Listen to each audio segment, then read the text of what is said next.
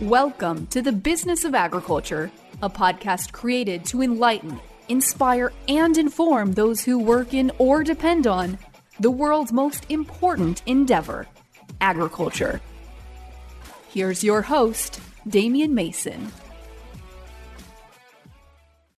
Greetings. Hey, thanks for being here on the Business of Agriculture podcast. It's me, Damian Mason. Got a great show for you today because I've got a great guest. I always get great guests, right? This is Chris Barron. He's with AgView Solutions. Before AgView Solutions and Chris Barron get to talk, I want to remind you that this podcast is sponsored by Harvest Profit Ag. Harvest Profit is a software solution company that helps your operation become more profitable. You know, the inputs and the outlays and all the stuff that makes your farming and ag enterprise a business, you need the right software. So look at harvestprofit.com, and my man Nick Horrible sets you up. You can even get a 14-day free trial. This episode of the Business of Agriculture is a video as well as an audio. So wherever you get your podcast, you can also go on YouTube. It's the Damian Mason channel, and you can watch me and Chris Barron talk. He's got a good backdrop. He's a sharp dresser. You want to see this rather than just listen to it. Chris Barron, welcome to the show, man. Hey, it's great to be here, Damian. All right, so we're going to talk about the farm economy. That's the thing I probably should have said up front. We're going to talk about the realities of the farm economy. So we've got a bunch of money being thrown at the farm economy from the federal government, which of course happens a lot. You know, there was always some level of crop insurance subsidization. We've got some farm payments. You know, they go to the FSA office more this year than years past. About $37 billion is what I'm hearing and reading is going to be thrown at the farm economy from the federal government. But also, you're going to give me some reality and some numbers and how things look. So 2020 moving forward, let's talk about the farm economy. Well, appreciate that. I guess the farm economy, I'm going to relate it to 2019's weather. 2019, we had just all kinds of issues thrown at us, tons and tons of problems with planting, tons and tons of issues just during the growing season, and people couldn't wait for 2019 to be over.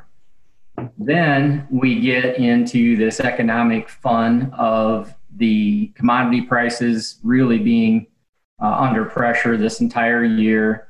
COVID hits, it affects ethanol, it affects all kinds of things that have a direct impact, whether it's on the livestock side of things or on the crop side of things or on the specialty crop side of things. It's kind of nailed all of us in agriculture. And so it's been a really trying year, and I think people can't wait for 2020 to be over. And so having said that, to bring up what you started to talk about, I think it's real important to understand that, when listeners that you have on this podcast that are not ag oriented understand that part of the government money or their tax dollars that come to us as producers is not something that's additionally profitable. It's not extra profit dollars and cents. And I'm not saying anything to anybody that's in ag that doesn't already understand that. But I think it's real important, first of all, for me to make that comment, just because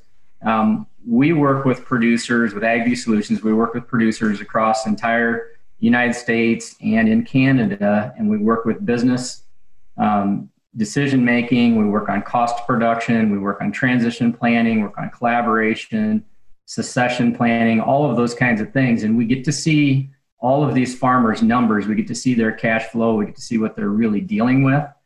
And when we look at the government payments that came in, and let's go back to 2017, 2018, and 2019, we started to get what was called an MFP payment, a market facilitation payment, which went primarily to row crop operations. And I'll use that as a specific example to start with.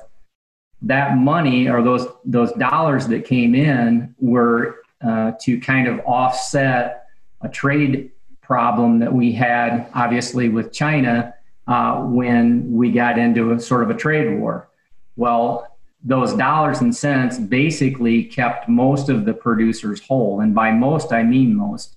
There's a few producers that still came up short because the commodity prices were so affected to buy that. And so I guess what I would point out is we're seeing dollars and cents dumped into the equation again this year. I think it's going to keep farmers whole. But I think, as we move forward, I'm not sure as a farmer that I want to continue to live off of government payments. As producers, we really want the free market to operate correctly so that we can make a living off of what we produce and what we market, rather than having the government subsidize us. I've been hearing this for a few years, but the truth is I've been hearing it for almost my whole life, because the reality is, and it's not because we're being mean, it's just, and I'm not judging. It's just, it's been going on.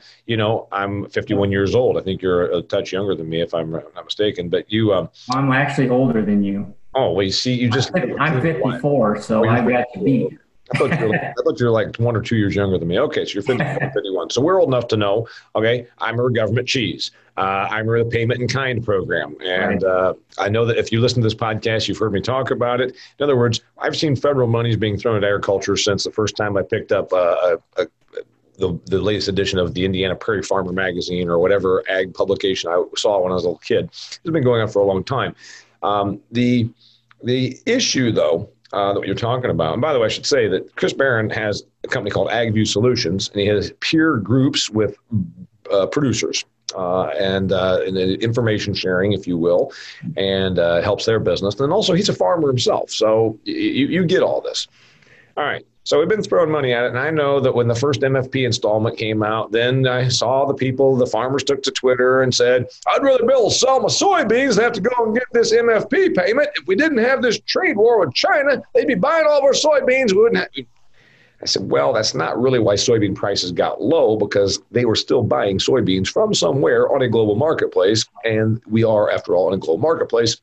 We just have a glut of soybeans, but a lot of people don't understand that because they struggle with economics.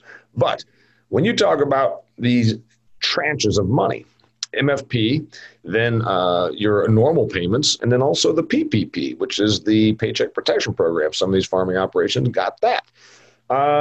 What's 2021 look like? We're going to have less federal monies being thrown at the farm economy? That's a good question. I think it's going to have somewhat to do, I think, with the administration that is in there at the time. I think it has a lot to do with what we see with commodity prices and what we see with inflation. There's a couple of key things there. And then I also think it has a little bit to do with how much money can the government afford to spend. We continue to spend trillions and trillions of dollars, and we're also a taxpayer. So I really, as a taxpayer, I really don't want to be spending money that if we don't have to spend it, or if we can spend it more intelligently, I'd rather spend it more intelligently through some sort of a risk management protection or some sort of avenue that way, as opposed to, just throwing the money out there. But having said that, I will tell you that as we look at 2021 and we do that with our producers, we look at cost production, we roll where they're at with their current crop 2020, we look at 2021. It looks a little bleak right now. However, as we speak here today, we've seen a pretty decent strength in the marketplace. Commodities have strengthened. I think more so on the food side of things. I think the funds are starting to look at the opportunity for possibly inflation, and the food side of things. I think there's just some dollars starting to flow into that. If that occurs and dollars flow into that commodity sector, I think there would be a lot less need for any kind of government assistance. We have already in place a PLC program and an ARC program, a price loss coverage, and the ARC County that some people have. And I think that in and of itself may be enough. Chris, you're doing that thing where you're pretending that everybody that listens and watches this podcast know what a PLC and an ARC is. Why don't we go ahead and because I have friends and followers that are listening to this so they understand the business of agriculture. And it is, after all, the Business of Agriculture podcast, which is brought to you, by the way, by Harvest Profit. Again, if you have an agricultural enterprise and you need a software solution that will help you manage your inputs, your outputs, the fields you farm, the entire operation, you need a software solution that helps you become more profitable, more streamlined. Go to harvestprofit.com and try it out for 14 days for free. Okay, Let's start at the beginning. All right, we said we're going to talk about the farm economy. And unfortunately, for as long as I've been around, the U.S. Department of Agriculture has been an integral part of what the farm economy looks like. Because, as I point out in my book, Food Fear, which is all about the business of food and agriculture, the United States Department of Agriculture, founded in the 1860s, Abraham Lincoln called it the People's Program. And what did that mean? It meant it was all about feeding the people. The United States Department of Agriculture has a policy. They want cheap and abundant food because a cheap, abundant food supply means that the American people are well-fed. God knows they're well-fed. Go to Walmart in Huntington, Indiana. We're replacing those electric scooters with full-blown SUVs. Trust me, they're fed. But here's the thing. We do that because also a well-fed populace is a strong populace and also a generally non-rioting populace. Well, that's not been exactly true the last couple of months. U.S. Department of Agriculture has been throwing money at agriculture for a long time. And they do want to make sure that the economy is, if it's not good, that it's at least propped up. I don't see it ever changing. But you tell me about these programs that you said would be enough, meaning we're extra heavy on programs this year, but you're saying these other programs that are put in for about 5 years now? Yeah, I would imagine that we're going to see some changes going into next year too. Again, I think it has a lot to do with the administration that's there and what the House and Senate looks like. So tell me real quickly for these listeners, what are those two programs? You call them the PLC and the ARC. I know what they are, but my listeners don't. Well, the price loss coverage is to essentially maintain a certain profitable level or a certain price level. And the ARC is based on the ARC, or ARC as it's called, is to keep your price level and your yield level. It's kind of like try to think how I want to explain this. It's sort of like a revenue protection. It's kind of like an insurance coverage level to give you sort of a floor in the market so that you know that you'll stay above that floor. That's kind of a general way to describe it. And to say that that's sufficient is to say that, if we see commodity prices back to where you can, back to levels that maybe we saw in, say, 2008 to 2011, basically, kind of normal levels. We've been subpar since 2013, specifically in the commodity markets, significantly lower than we typically would be. And so that's what's really been difficult. I mean, we sit here when we work with clients and we look at the working capital that a lot of our producers have. Most of our operations that we work with, which are high-level producers, have been burning through working capital. They've been burning through their cash because they're not maintaining a profitable level. They're just kind of holding things together from one year to the next. And so, okay. One of the things that people tune in to the Business of Agriculture podcast for is they like the fact that I don't just sit here and nod my head and agree with everything my guests say, especially if they say something that I disagree with. And my friend Chris Barron right here with AgView Solutions just said something that I hear a lot of people in agriculture say. He's letting his farmer show through when he says, if we got commodity prices back to normal like they were between 2008 and 2011, I would say that no. Those were abnormal years. Ag super cycles, where there's a bunch of money getting made in commodity production, is the abnormal year. It is the absolute fluke. It is is not the norm. What we have right now is oversupply, and that's what's normal. Because for about the last 100 years, we've really been managing for oversupply. That's what the USDA wants. They'd rather have 3 billion bushels, 300 million bushels of soybeans left over than to have 300 shortfall. So we've managed for abundance. And what that really means then is, and we've been doing it for as long as I've been paying attention, we've been doing it. And every time I talk to my farm friends, I say, well, if we get back to normal, I said, well, wait a minute. I said, this is normal. The Payment in Kind program in the 1980s paid farmers with corn to not plant corn. The idea was we would double burn through the corn. We'd get it not planted and also be paying with it. Another program, the one that you were before, the PLC and the ARC, was what they called the LDS, right? LDP. Loan deficiency payment. They called it a loan deficiency payment. Now, here's the thing. They called it a loan. But for my little business, when I go and get a loan, I have to pay it back. if you got the loan deficiency payment from the United States Department of Agriculture, you didn't have to pay it back. It was really a price floor. It said, we're going to pay you so much for production. And the truth is, price floors don't work in a true economic sense. However, they keep farming operations producing. And if you feel that that is what the role is to have a bunch of food supply, that's the reason we do it. So And to tack on to you and agree with your criticism or your critique, I would say that you could take it even a step further. It's back to keeping food prices low. So if we really wanted to, and I'll speak as a taxpayer now for a minute, if we just didn't even step into that realm, or very limited stepped into that realm with government payments, I think that would be a very interesting direction to go, because you would allow then the free market to determine, and it wouldn't necessarily be a situation where every farmer would maybe survive, or the majority of the farmers would survive a difficult economic challenge, to the point where, the low cost producer, the producer that's the most efficient, those best producers then survive, then obviously we would see high quality productivity come out of those who survive, and we don't just sit there and prop up the bottom third, which, and that's speaking as a taxpayer. So I would talk out of both sides of my mouth there too, and say,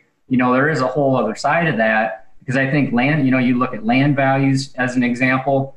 We look at where cash rents are at. Cash rents are significantly higher than they should be. And part of the reason they're higher than they should be is a portion of that government payment ends up in the landowner's pocket, and it goes right through the farm, right to the land. And so it's artificially holding some of these positions up. But from an economic standpoint, there are a lot of farmers that would be in trouble that have a decent equity position right now, that if those dollars weren't flowing through their equity position would drop dramatically too. And so sometimes I wonder if there's not only, annual economic support, but there's an industry support there, that a portion of that goes to the land. And I'm not sure that's right or wrong. I just, as an observation.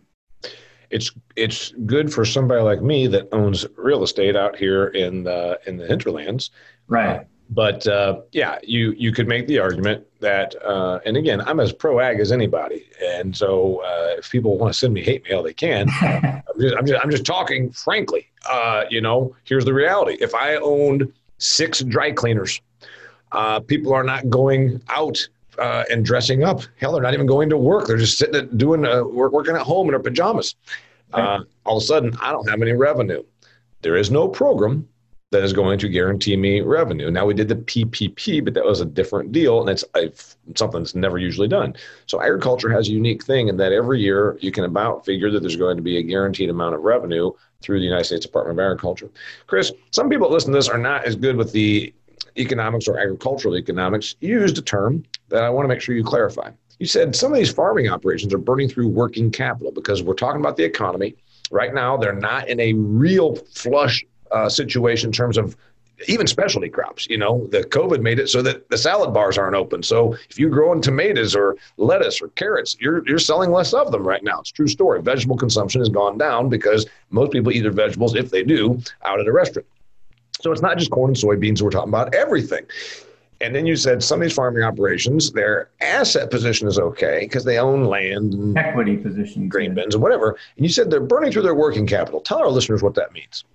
So what we've seen as a trend that's been occurring since about 2014 is where we started to see the trend, where producers' cost of production went up when the commodity prices went up during the time frame of about 2011, 2012. We got commodity prices way out of whack, way too high.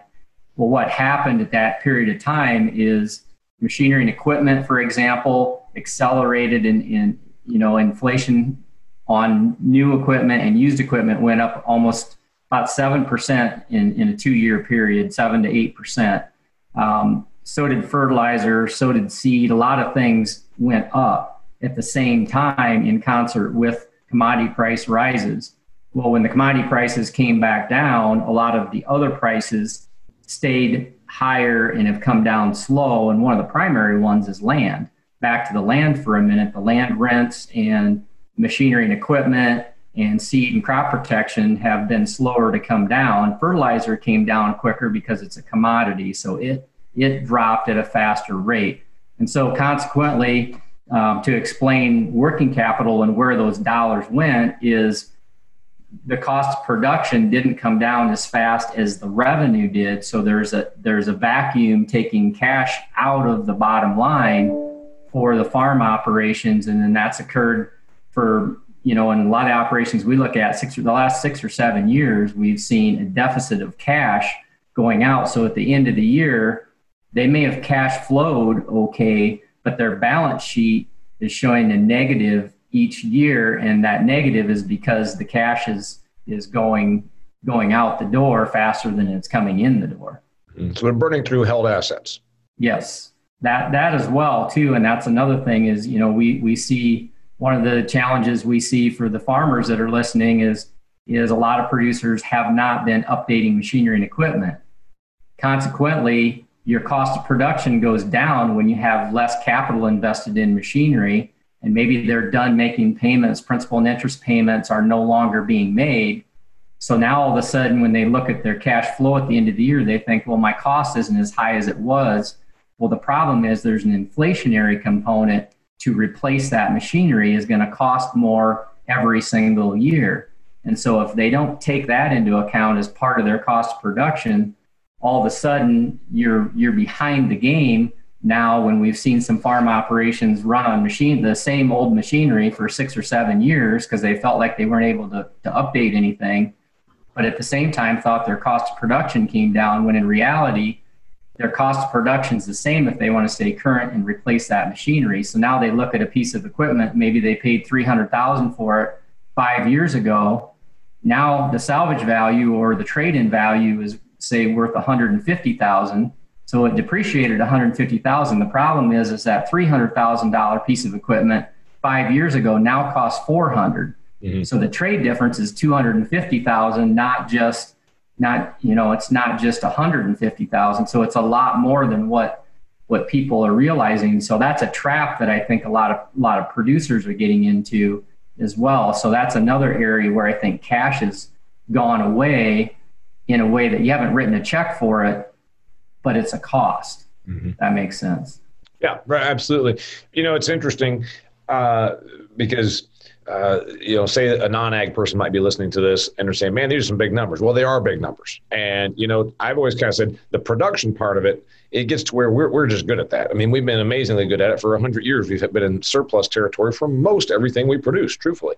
We're good at the production, and we got that pretty well dialed in. Then to stay alive, you've got to then be good at the business side of it. And, I can even reference farm people that I know. When corn was $7 a bushel, and I said something along the lines of, I don't know, man, can you justify feeding your steers $7 corn? And he said, but it isn't $7 corn. See, because I raise it myself. I said, oh. So there was this ridiculous concept of looking at money, and they somehow thought that it wasn't $7 corn because they had produced it, and it only cost them back then, say, $4 a bushel to make it. And so to them, they were feeding $4 corn. And I said, no, it is $7 corn whether you produced it or not. And they never quite grasped that. So I just see some of these things. You work with farming operations. The people you work with are pretty progressive minded. I don't suppose that they have that, but it's one of the many lack of economic awareness, I guess, I have seen among some people in our industry. That's exactly why.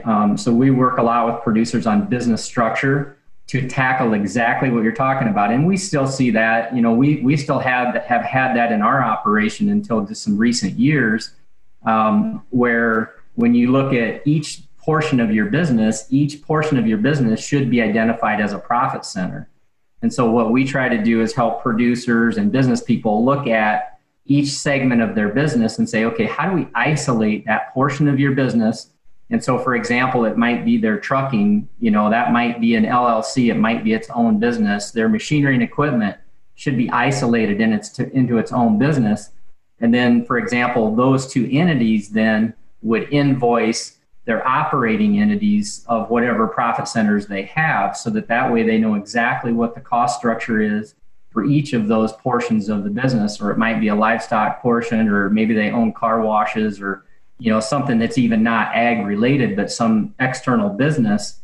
All needs to be in separate entities. And you're right, I see that occasionally where we'll start working with a producer and everything goes through one checkbook, and it just boggles my mind, because you have to isolate these things into their own compartment so that you can see where the costs are and be able to do the accounting accurately and more appropriately.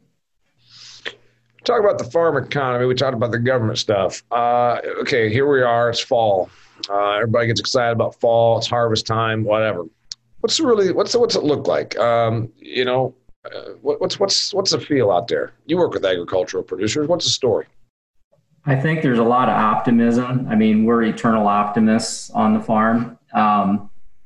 The biggest challenge and the most heart-wrenching thing that I've seen all year, I think, has been where the derecho went through the center part of Iowa, and we saw a lot of farm operations become just devastated in a couple of hours. You have a video that you sent to me, and I know that people would like to see it, because Chris Barron here with AgView Solutions, he's an Iowa farmer. He's an Iowa-based agricultural business person, and he works with farming operations. So he's got a pretty good finger on this whole thing, on the pulse of this whole thing. You put a video out, and it showed the devastation of crops. I think you shot it with a drone. And then in the background of the interview, there were grain bins that looked like a giant had just come along and mashed them with his hand. Where can I see that? So the AgView Pitch, we also have a podcast called the AgView Pitch, and then we're on YouTube, the AgView Pitch, and you view our videos there. Yeah. So about the derecho, go ahead. The most heart-wrenching thing you saw. Yeah, and so one of the key things that I think is very important for all of us in business, whether it's agriculture or any other business, to think about is what does our risk management plan look like? And one of the things that always scares me when I sit down and work with farm operations and some very advanced thinking operators is maybe having some gaps in their insurance coverage that they have not thought about. And that always is a concern, and something that we see pretty regularly, where people don't want to be overinsured, but conversely on the other side, you sure don't want to be underinsured. And so, for example, where the derecho went through, there are situations where a grain facility, they may have a grain facility insured for, $600,000, but to replace that same grain facility that was maybe erected, 10 years ago, now is maybe $1.3 million. And if they have it insured for $600,000 and they have it on their balance sheet for $600,000 and it's gone and they get that money back, but now what do? Because they can't replace that. They don't have enough insurance there to do that. And so replacement coverage insurance is something, and I don't sell insurance, so I'll say that right away here, but having replacement coverage on high capital investment items, I think, is really critical. And we see a lot of times people really underinsured. One of the other things too that we've seen is, this isn't really with structures as much, but a lot of times we see in transition too, where producers are transitioning from one generation to the next. And that's the perfect time for the exiting generation, the older generation, to buy some term life insurance on the exiting partner. I was just in a farm operation here a few days ago. That 72-year-old farmer called me, and he's looking at possibly transitioning with another farm now in his area, because he had a 48-year-old successor that was going to take over his farm that died of a heart attack this last summer. And so, you think the older person's going to be the one that's going to go, but what happens if the younger person is all of a sudden out of the equation? And so there's just, I think from a risk management standpoint, we can talk about the economy and all kinds of things, but so often there are all these what if things that you think will never happen. Yep. Whether it's, updating your will to, thinking through all of these, scenarios. And the derecho, I think, is just is a really good example of something that can come out of nowhere, a black swan that can come out of the middle of nowhere that you haven't planned for. And, how can you handle that? Can you tolerate that impact? His name's Chris Barron. His company's AgView Solutions. You can go and check out his website, and I encourage you to do so. He's a smart dude. And you know what? He's a fan of my books, too. That's the thing we really like about him. This podcast is brought to you by my good friends over at Harvest Profit. Harvest Profit, you can check them out online. Nick Horb, the founder of the company, has a really good presence on LinkedIn in particular, and you can go there and check out his blogs. He writes blogs about the business of agriculture that are very informative. So check out harvestprofit.com, and it's a software solution that will help you run your agricultural enterprise more profitably. Okay, last thought from Chris Barron. But before we hear from him, another thing I want to tell you about. I started a thing called the Business of Agriculture Success Group. So if you listen to this podcast and you follow my stuff, imagine going a little deeper with a small group. It's about 40 people, 30 people that are online twice a month for the Business of Ag Success Group. It's a business outlook, advisory, networking community for ag professionals. If you are interested in something you would like to be a part of, go to my website, sign up. It's only $49 for the first month. I think you'll learn a lot. Okay, Chris Barron, closing thoughts, farm economy. What are you seeing? You already told us. Government programs, you talked about it. We only disagreed once. I think we're probably okay. I don't think it harmed our relationship. What else you got for me on the way out the door? Farm economy. Well, what I go back to always is really, you talk about Harvest Profit. We use a tool as well. I think really knowing your numbers and sitting down and we do a podcast and we call it Dad's Wisdom. We bring in the senior operators of a farm and we talk about their wisdom. What did you learn? And one of the things that I always hear from the older producers is know your numbers, crunch your numbers, do your accounting, spend some time on the business. One way I like to put it is, as farmers, I'm very guilty of it. My wife gives me a bad time because I want to go out and mow a waterway, or I want to go out and wash a tractor or something, and I'm doing the $10, $15 an hour jobs. We have to stop and sit back and look at what we do in the next couple of years as we go forward and ask ourselves, what are we doing in our business? Are we doing the right stuff? Are we doing the $10 an hour jobs, or are we doing the $100 an hour jobs? And stay focused on that. And I think it'll all work out, because I don't think it matters who gets elected. I don't think it matters, what happens in the economy and how people get along or don't get along. We're in control of our own environment, and we can be disciplined and work on your business as much as you work in your business. And I think everything will work out just fine. His name's Chris Barron. Check him out. AgView Solutions is his company. I appreciate you being a guest, and I appreciate your closing thoughts.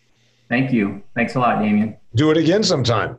Yeah, let's do that. I'm up. All right. Till next time, it's the Business of Agriculture. If you've enjoyed this episode of the Business of Agriculture, please share it with your network.